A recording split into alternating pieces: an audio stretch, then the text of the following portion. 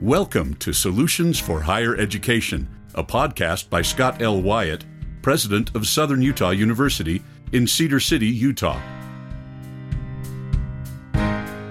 To subscribe to this podcast, please visit www.suu.edu/President's Podcast, where you will find both the audio and a written transcript for today's podcast. Hi again, everyone, and welcome to Solutions for Higher Education, a podcast with Scott L. Wyatt, the president of Southern Utah University.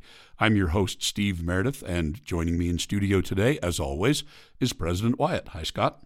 Hello, Steve. Thank you.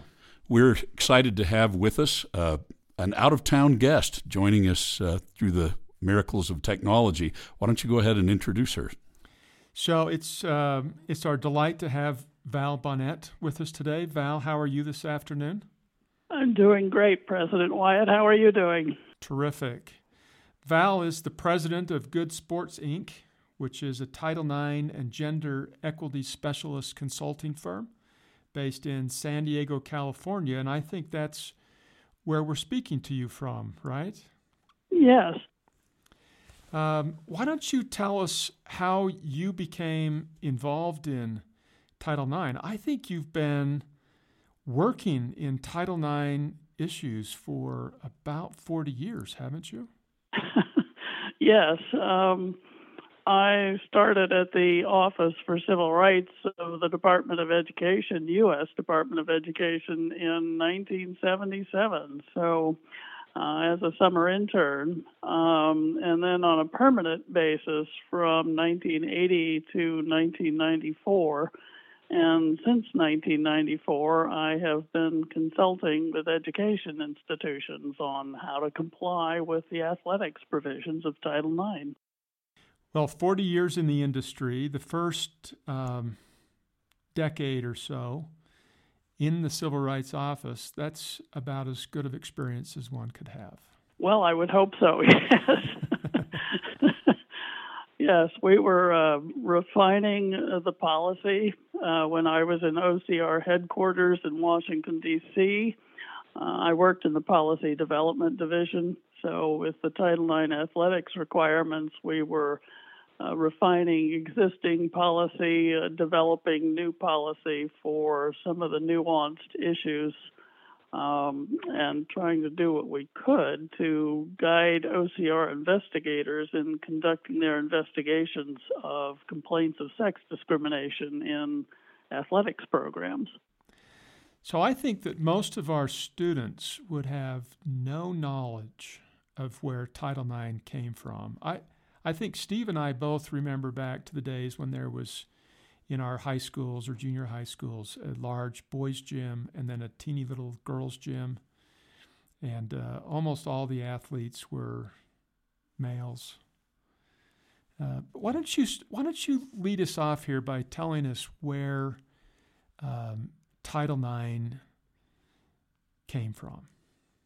Well, I think a wave of social unrest that was going on in this country in the 50s, 60s, and 70s, civil rights marches and demonstrations for minority and women's rights, led to the major landmark civil rights legislation in 1964, the Civil Rights Act of 1964.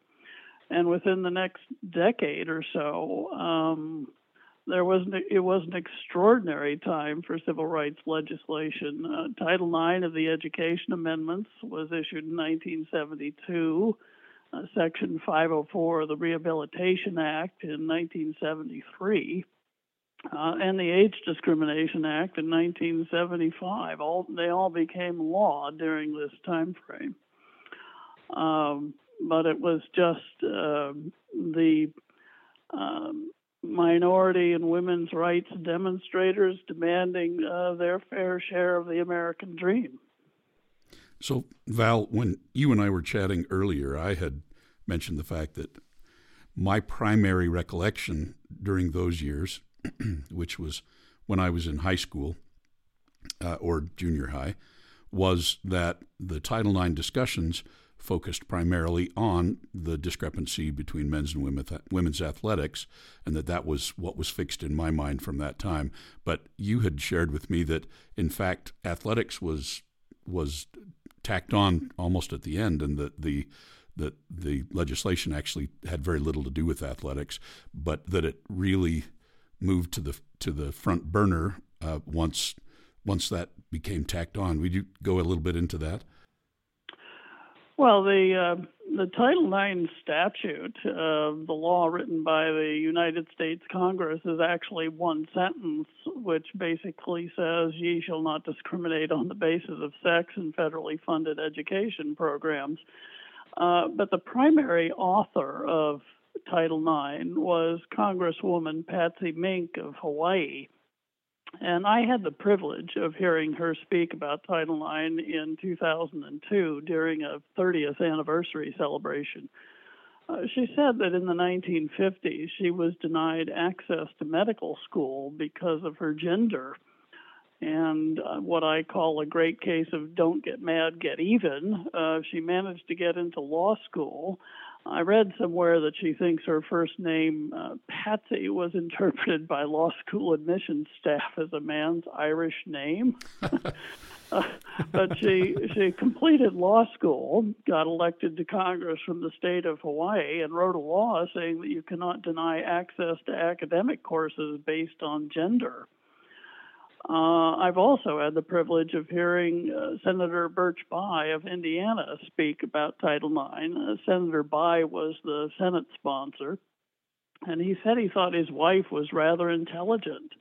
It didn't make any sense to him that she should be denied access to academic courses such as engineering or whatever because of her gender. So the main impetus for writing Title IX was access to academic courses, not athletics. And it didn't really become clear that athletics was going to be part of this until 1974, when the Office for Civil Rights, where I used to work, the Office for Civil Rights had the duty to draft the regulation to implement the statute. And in the draft regulation that came before Congress in 1974 contained provisions on athletics programs. So, and when that happened, all hell broke loose on Capitol Hill. Congress heard testimony that Title IX would be the end of college sports as we've known them. Well, I think the individuals testifying to that may have missed the mark somewhat, don't you? You certainly have. It seems that it has really enriched college sports. Quite a bit, I would say. It's interesting thinking this through, because for our students today, the thought that a woman could not get into an engineering program or a law school would probably be shocking to most of them. None of them were born in the 1970s. Right. None of them were born in the 1980s. Yeah. Starting this year, none of them were born in the 19s. That's right. That's right. Goodness. Goodness. So it seems like we have the opportunity to academic programs is almost forgotten now, because it seems to be so automatic. We're recruiting, we're doing special programs to motivate female students to study in the science, technology, engineering, math areas. But maybe the one part of this that universities still struggle with is in athletics. I think that's true.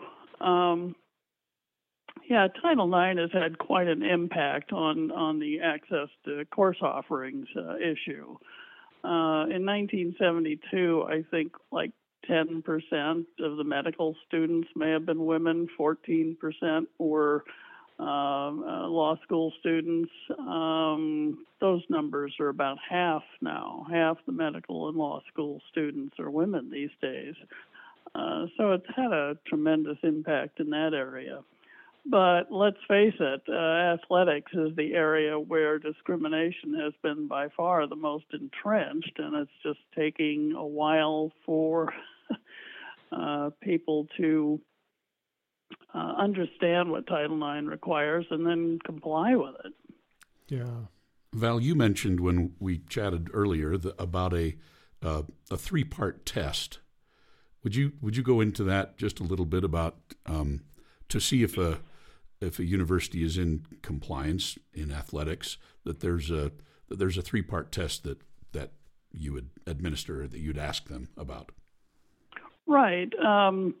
Title IX is a federal civil rights law, and all civil rights laws basically have two requirements, which is equal access to get into the program, whether it is an education program, job opportunity, training program, what have you, and then equivalent treatment of those who have gained access to the program. So I'm sure you can figure out that if you cannot gain access to the program, that the treatment issues are kind of irrelevant because people don't have the opportunity to become a participant. Well, the Title IX athletics policies follow the same approach as all civil rights laws, and with an equal access provision and then treatment provisions. So the three-part test is the policy dealing with, do female and male students have an equal opportunity to become participants in the education program that is intercollegiate athletics. So the three-part test is, in my opinion, the most important thing to comply with. From there are 12 other areas dealing with issues such as scholarships, coaching, facilities, recruitment, team travel, equipment, scheduling, and a handful of other issues. But the three-part test allows schools three different ways to comply when offering an equal opportunity for women and men to become intercollegiate athletes. And it begins with the premise that if men and women participate in the athletics program at the same rate or proportion in which they are enrolled at the institution, then compliance is presumed, this is test one, the proportionality test.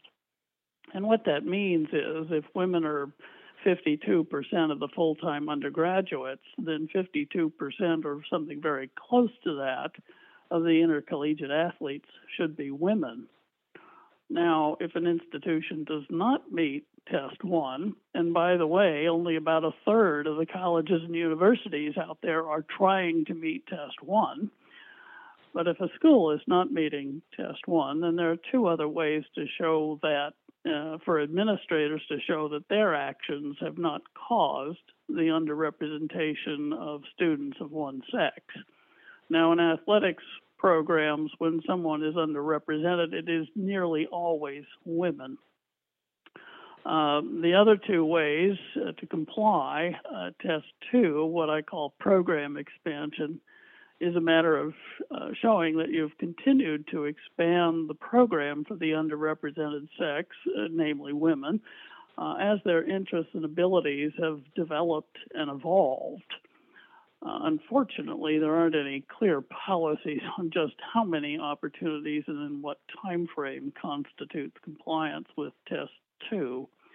What most institutions are trying to comply with is test three, full accommodation of the underrepresented sex.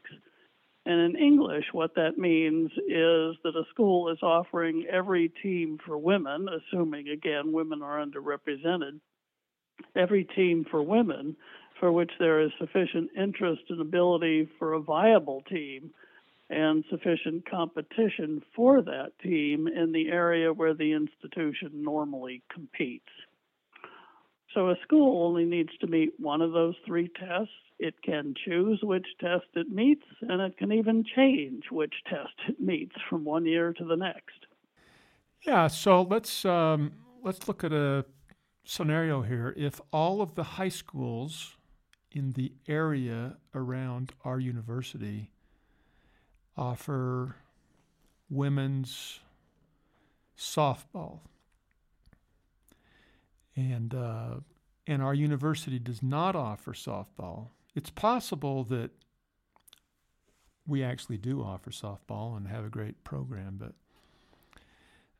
that would be an example where there's possibly an interest and a need or a demand and all these opportunities that we're not giving.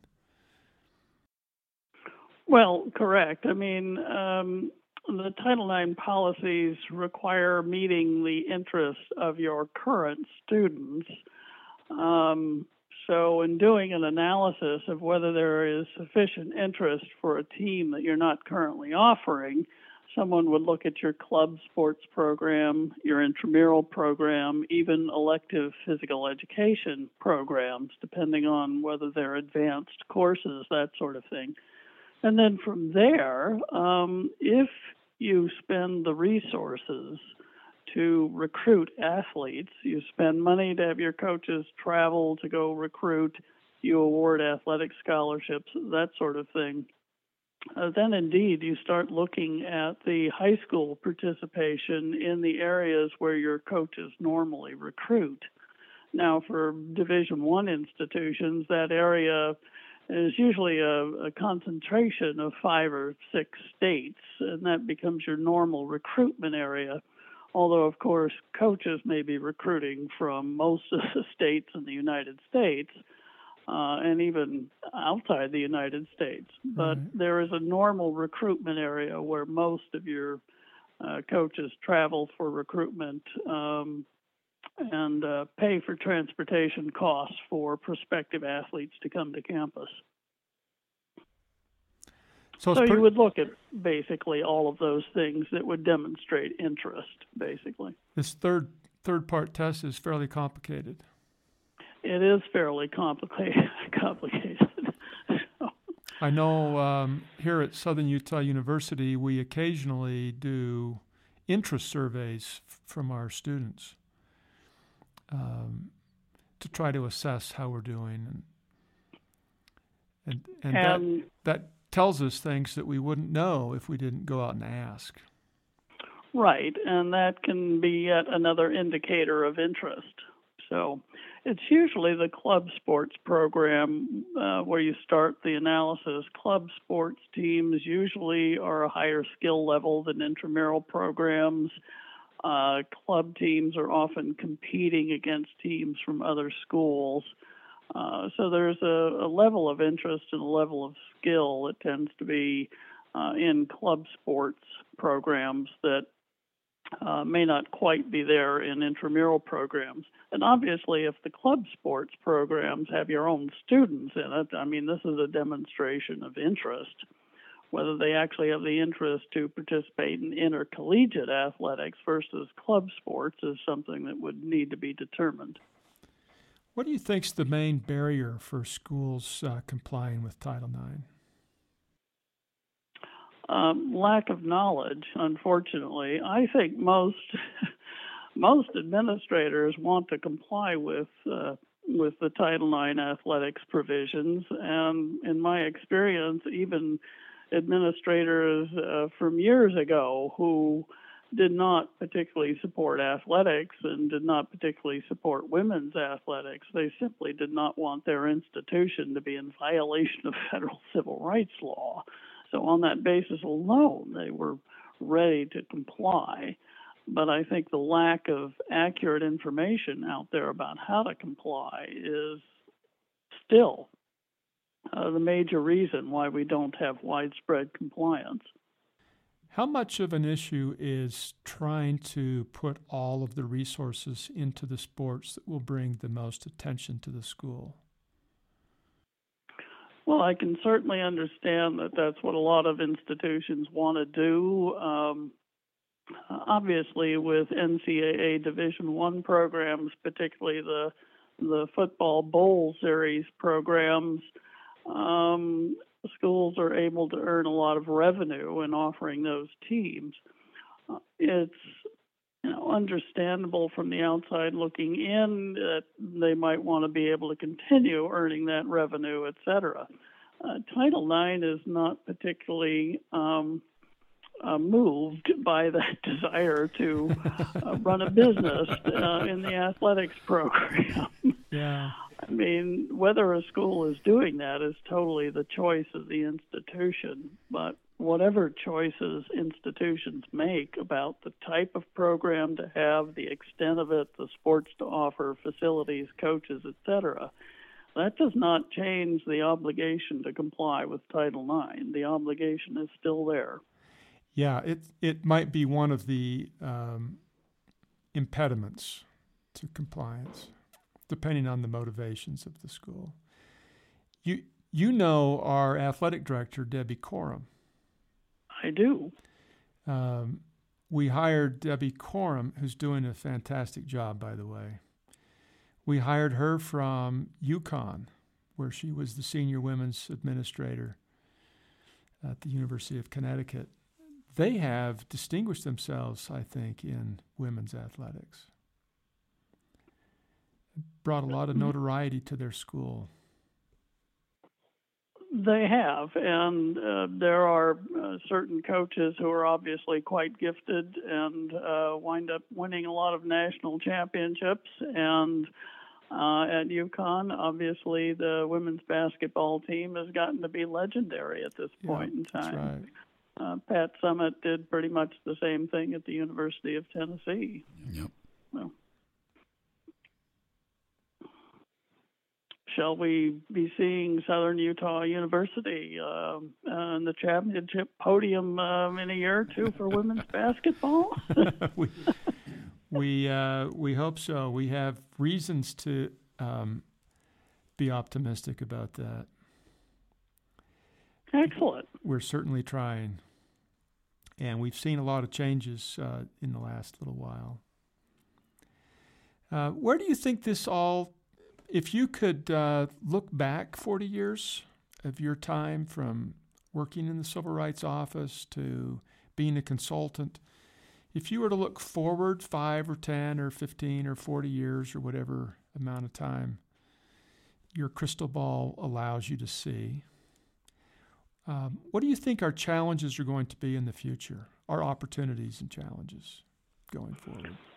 In complying with the Title IX athletics provisions, you mean? Yeah, or if you see any evolution in the Title IX provisions for athletics. Well, I think things are breaking down slowly in terms of the entrenched discrimination that has gone on so many years against women in athletics. We've made some very large strides since even the 20 years or so that I've been consulting. In the mid-1990s, I would be reviewing programs where half the women's teams would not be receiving benefits comparable to men's teams. So women's teams would not have as many assistant coaches as men's teams. Half the women's teams were going in vans instead of buses, or going on buses instead of flying to away events. Half the women's teams did not have the practice schedules that they preferred, did not have the practice uniforms that they should have had. So half the women's teams were having problems in 6 or 7 of the treatment areas under Title IX. These days, what I'm seeing is 1 or 2 women's teams with very minor issues having challenges with complying with Title IX.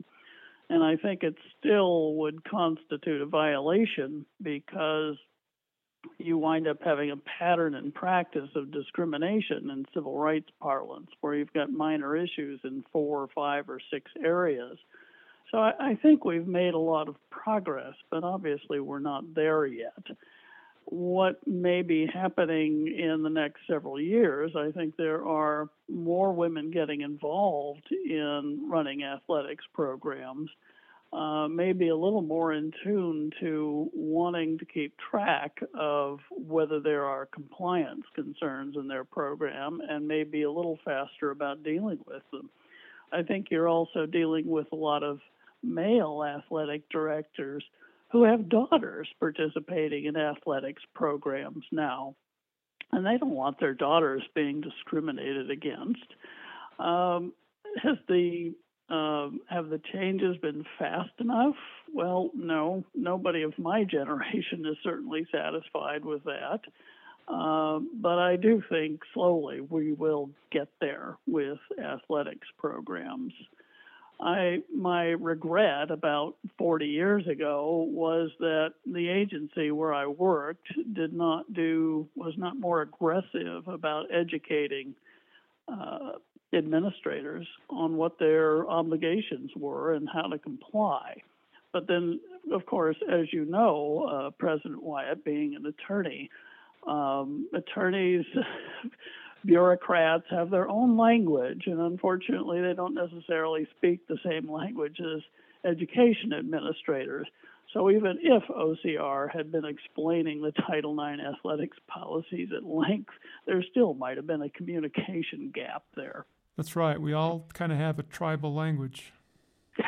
We do. The language of our own little worlds, and makes it kind of hard. Yes. So I'm thinking back, Steve and Val, and I don't hear anyone complaining about Title IX for sports. I don't think I've. Not currently. Maybe when I was in high school, I heard comments made, but for 10 or 20 or so years, I don't think I've heard anybody complain. And Val, you give us some real positive thoughts when you say that you think that the biggest challenge is not motivations, not that we're trying to spend more money on men's sports because they bring more dollars in or that they get more attention for the university, but what you're saying is the main reason why schools are not complying with Title IX is simply because they don't understand the rules completely. It's an education issue. Right, that's my opinion, and I think that's been true for many years.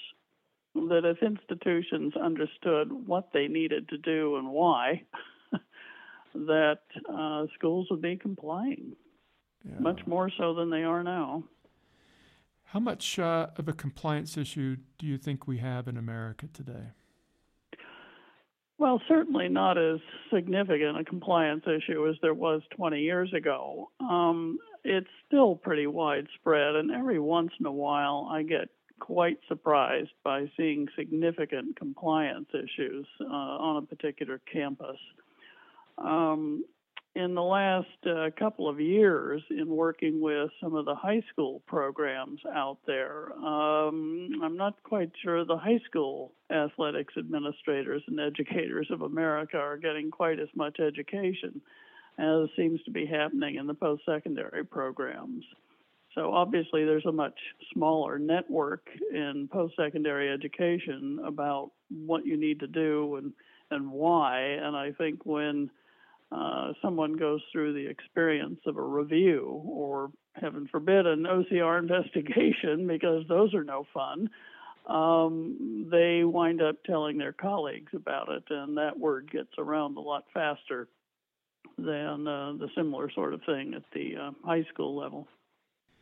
Well, it sounds like we have a positive view of the future. That as we continue to increase education, we're going to see continued compliance. But that for the most part, America has bought into this, and everybody's striving to get the equality that they want for all the reasons that you've said. I agree. We all have daughters and sons and sisters and brothers, and we just want everybody to have a fair shot at it. At our school, absolutely. We have considerably more female students than male students, and it's not unusual that our female students are actually graduating at slightly higher rates than the male students too. So it's kind of an interesting dynamic to think of when we talk about equal opportunities. It is, particularly when you consider that, back in the 1960s, even public institutions of post-secondary education were prohibiting women from even enrolling. So now when we have a situation where higher proportions of the graduating class are women and men, it's quite a change. Yeah. Well, this has been a delightful conversation.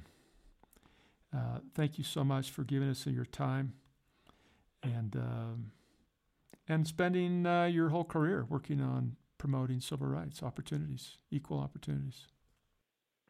Well, my pleasure. Thank you for having me. You've been listening to Solutions for Higher Education, a podcast featuring Scott L. Wyatt, the president of Southern Utah University. Scott and I have been joined today by Val Bonnette, who is the president of Good Sports, Inc., a Title IX and gender equity specialist firm in San Diego, California. Thanks again for joining us. We'll be back again soon. Bye-bye.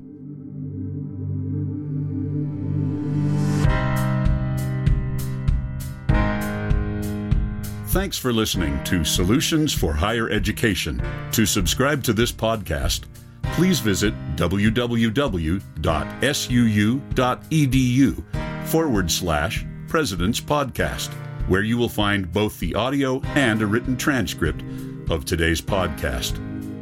The original music for this podcast was composed by Jack Barton, a master's degree student in music technology at SUU. For more information about Southern Utah University, please visit www.suu.edu.